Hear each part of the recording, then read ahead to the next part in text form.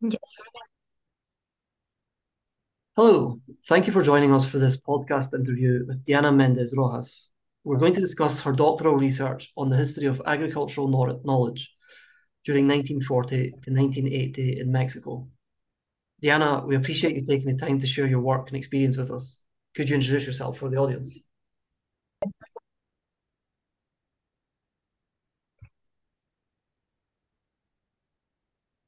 Thank you very much, Jordan. Before I introduce myself, I want to tell you that I'm very grateful for the opportunity to be part of this series. I think it's great the dissemination work you do around global history. Now, I introduce myself.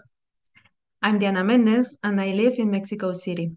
I completed my bachelor's studies in Latin American Studies at the Universidad Nacional Autónoma de México, and later obtained my master's degree and PhD in Modern and Contemporary History from the Instituto de Investigaciones Dr. José María Luis Mora. I defended my dissertation last July, and since August, I joined the Centro de Estudios del Movimiento Obrero y Socialista as a research associate. Through my three dissertations, I have explored different forms of macrohistorical analysis, such as comparative, connected, and transnational history perspectives. Among them, I have centered my attention on transnational history, understanding it as the one that follows historical processes that are constructed in the crossings of frontiers and in the itineraries of actors that are defined in them. Excellent. My first question is if you could tell us about the topic of your dissertation research, tell us a little bit more about it, and just give us an overview of what you cover. Thank you very much for the question. My dissertation is entitled Modernizing Agriculture, Mobilizing Ideas, Trajectories of Rockefeller Foundation Fellows in Agricultural Science in Mexico between 1940 and 1980. In this research, I seek to answer what was the role of academic exchange in agricultural modernization, what were the qualities of the experts who promoted the Green Revolution, and what was the relationship between this process and the professionalization of agricultural science. To address this question, I examined the conditions of reception and appropriation of the fellowship program following three stages of the trajectories of 214 Mexicans. That is, the phase prior to the assignment of the fellowship, their period as students in the United States, and their professional activity in Mexico after the culmination of their education. In this way, I look at the dynamics that favored their mobility, return, and labor reinsertion, together with the configuration of a profile as an expert. I explained that the meeting of states, philanthropic, and guild interest allowed the student flow and transnational links to become the specific social forms that mobilized the Green Revolution from the intellectual spheres in the United States and turned Mexico into a laboratory of expertise for Latin America. That is, into a training center for students and professionals from other countries. For example, Guatemala, Costa Rica, Colombia, and Brazil.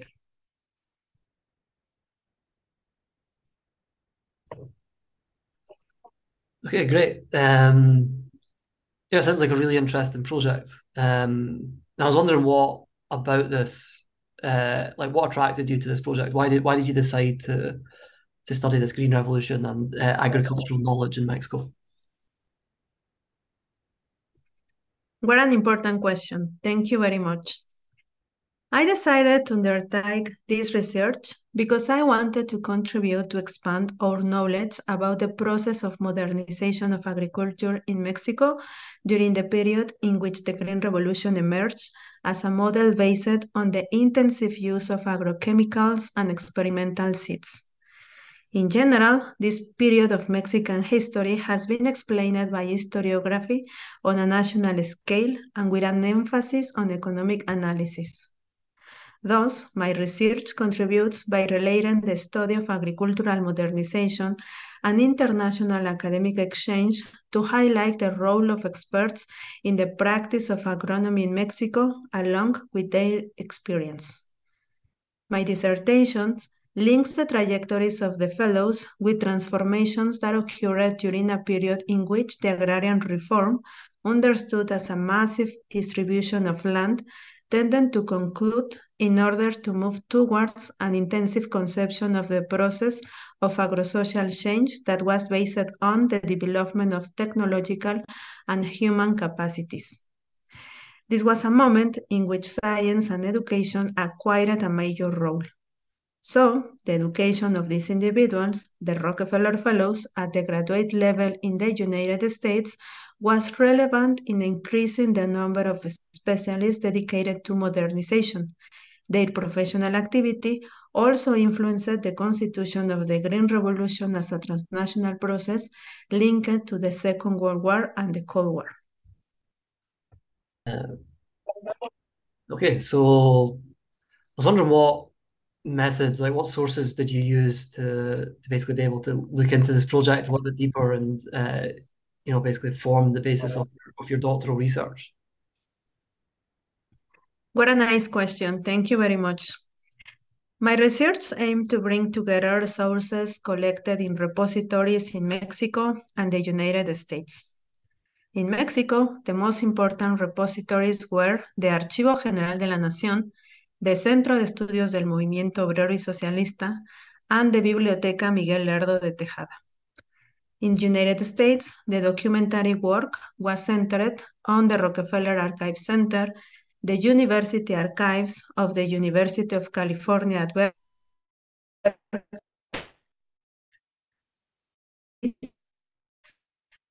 the special collections of North Carolina State University.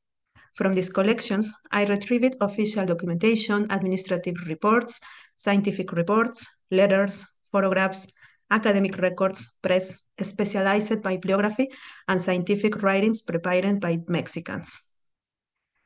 As my dissertation emphasizes the experience of the Rockefeller Fellows, I also conducted interviews guided by oral history methodology with the former fellows and their sons. This was very important to learn about their experience and assessment of their own trajectories. In addition, I must say it was one of the most pleasant moments of the research process. Finally, I would like to say that my research contributed to the creation of the Rockefeller Fellows as Heralds of Globalization database, a project coordinated from Switzerland by Dr. Ludovic Tournet and funded by the Swiss National Science Foundation. It is a project in which different researchers and students participate. And we hope soon officially release this database that systematizes the information of all the fellows sponsored by the Rockefeller philanthropy. More or less 10,000 individuals. As I have tried to point out, the process of conducting this research constitutes a material contribution to the study of academic exchange and modernization through the creation of sources and instruments that recover the memory of former fellows and systematize information about their trajectories. Okay, so I had a few questions about just some of the things you mentioned there. So first, I was just wondering if you could tell me a little bit about your experience and experiences in these different archives. Thank you for that question. Well, I must say that I really enjoy working on these repositories and archives. I was granted by different institutions. First of all, by Consejo Nacional de Ciencia y Tecnología in Mexico, and later on by Rockefeller Archive Center and Secretaría de Relaciones Exteriores de México. The grants that I receive allows me to stay in these places for a couple of weeks and to take the time not just to take photographs and to recover material for later processing, but also to have the experience of learn and read these sources in place. This was an advisement that I received from one of my professors who said me that it was really important to take the time to read sources in place in order to have a better idea of how these collections were constructed, but also to have keynotes in order to start later constructing the narrative of the dissertation. So probably if I have not incorporate this strategy, I have the opportunity to look for more sources, but at the end, I complete the consultation of a corpus that I was able to work on. Great. Sounds like some helpful advice.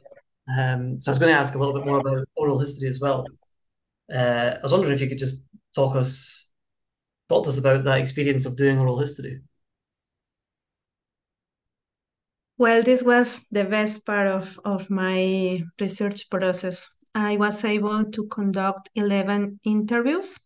I started doing this during the pandemic. So my interviews was made remotely, most of them by internet and by phone calls. And it was really interesting because the former fellows are about 95 years old. So for me, it was like an intergenerational experience, very enrichment for me. They tell me a lot about how they interpret their trajectories through the process of Green Revolution, but also shows me how their trajectories can be explained just by this process and exceed the narrative of this topic. So they give me clues about how to expand the argument of my dissertation, looking outside of their trajectories and connecting the modernization of agriculture with a discourse of how Mexico get involved in nationalizing the expertise, agricultural expertise, and how this have an impact in other regions in Latin America. How the knowledge that were produced in Mexico can become also important for modernization process in parts really far from Mexico, like India or even in China. It sounds like it was a really useful experience to use the oral histories there. So I want to go back to the focus of the dissertation itself now. So I was wondering if you could tell us about what are your main arguments in your dissertation and like what are your main findings?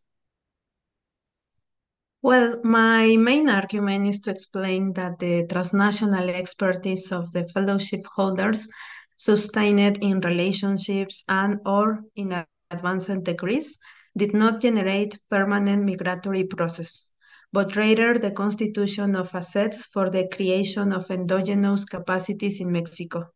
There was no process of brain drain since there were mechanisms devoted to their labor reinsertion that were favored by the quality of these individuals as mediators between Mexican, US, and Latin American academic institutions. In fact, the academic exchange that developed from the Rockefeller Foundation Fellowship Program supported the creation of a transnational network of experts who dedicated their social, economic, and cultural resources, time, and energy to the establishment, maintenance, and use of connections. Together, this mobilization flow disseminated ideas and projects associated with the Green Revolution in dimensions that would not have been achieved by individuals or institutions in isolation, not even by the Rockefeller Foundation. And that was something that I was really interested in set. Great, it sounds really interesting. So my next question is about kind of how these arguments relate to kind of the wider knowledge that we have on this topic. So, how does this research change the way that we think about your topic? Thank you very much for that question. We generally think about the history of the Green Revolution from narratives that put Rockefeller Foundation scientists at the center, such as the well-known Norman Borlaug. And we know little about how local Mexican expertise shaped the Green Revolution. In this sense, my research demonstrates that Mexicans took a very active part in the creation of the Green Revolution from the production of known knowledge, for example, related to the biology of maize, and at the same time explains that Mexico was a training center for other Latin Americans who adapted the Green Revolution model to different circumstances. In other words, I showed that agrarian authorities in Mexico, like the Rockefeller Foundation, sought to appropriate the Green Revolution narrative to take their place in the international debate on technical assistance and development. There's an interesting,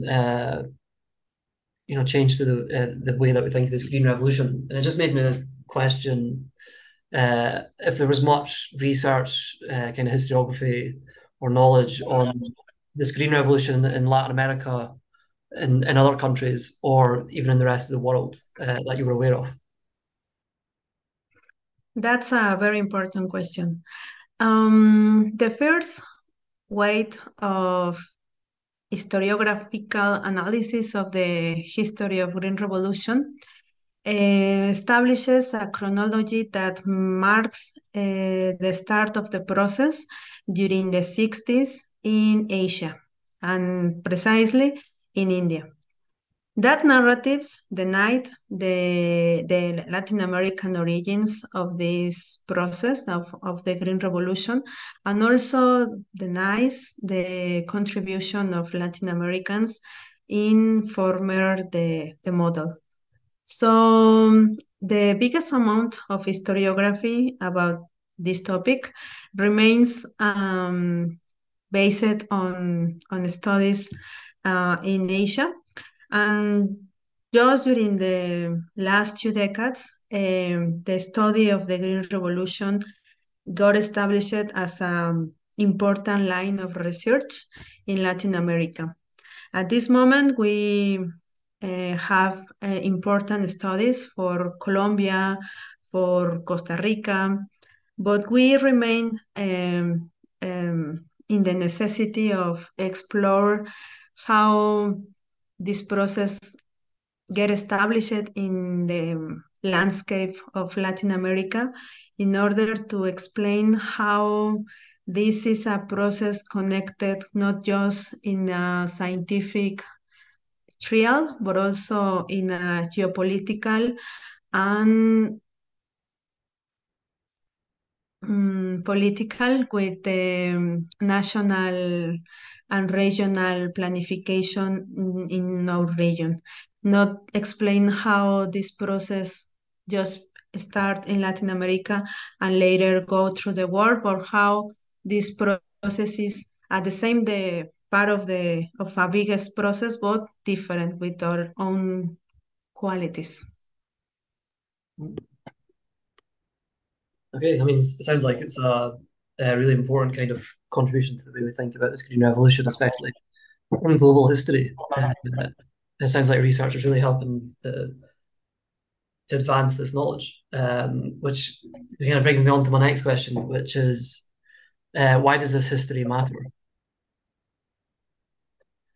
Well, I think that beyond the historical dimension, academic exchange continues to be an issue of our time.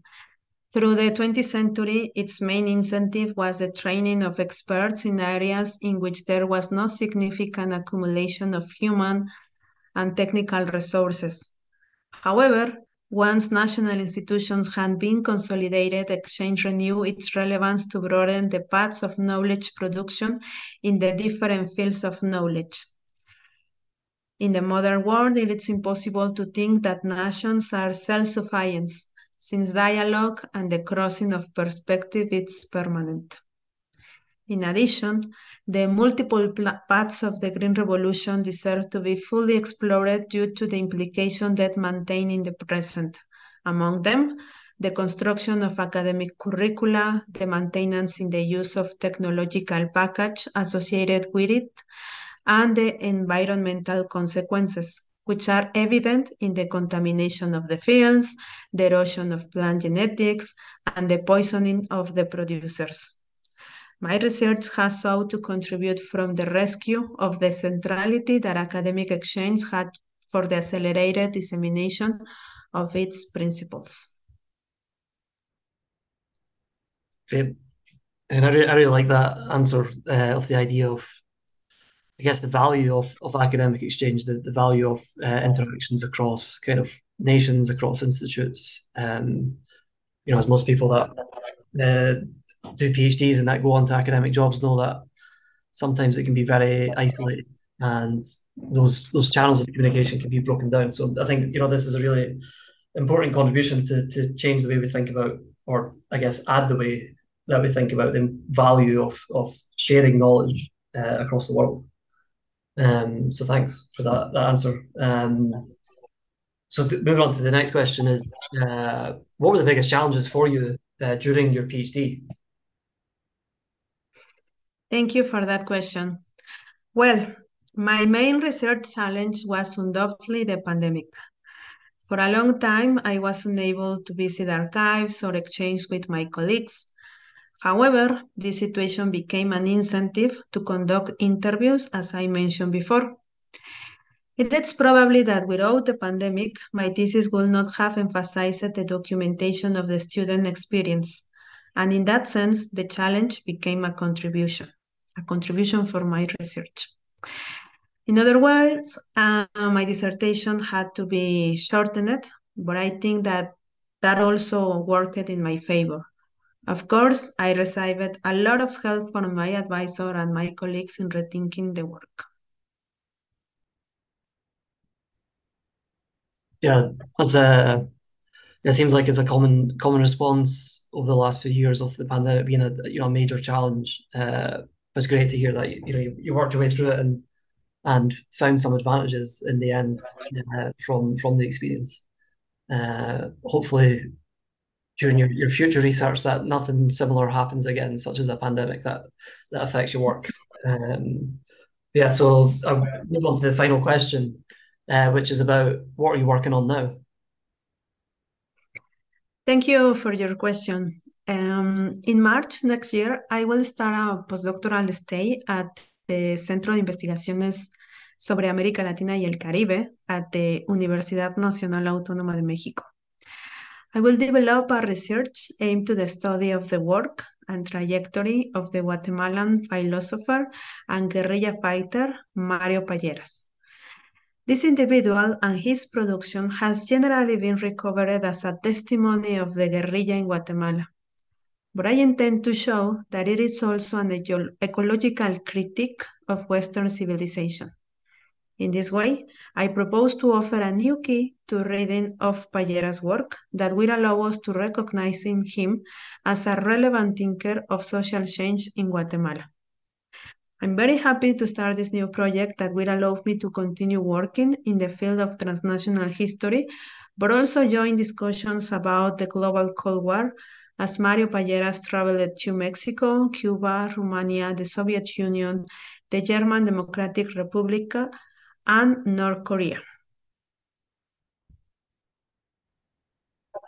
Great. Well, that concludes my questions. So, Diana, thank you again for your time and consideration to share your work with us.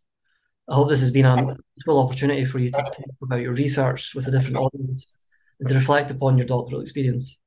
Likewise, I hope that this podcast helps us to think more broadly about global history and the Green Revolution, specifically in Mexico and Latin America, as a way to increase our consideration and care for various people and places around the world. So thank you again. Thank you very much for this interview, Jordan. It has been a real pleasure. I hope that projects like yours help to strengthen the exchange between Mexico, Latin America, and the world related with global history. Excellent.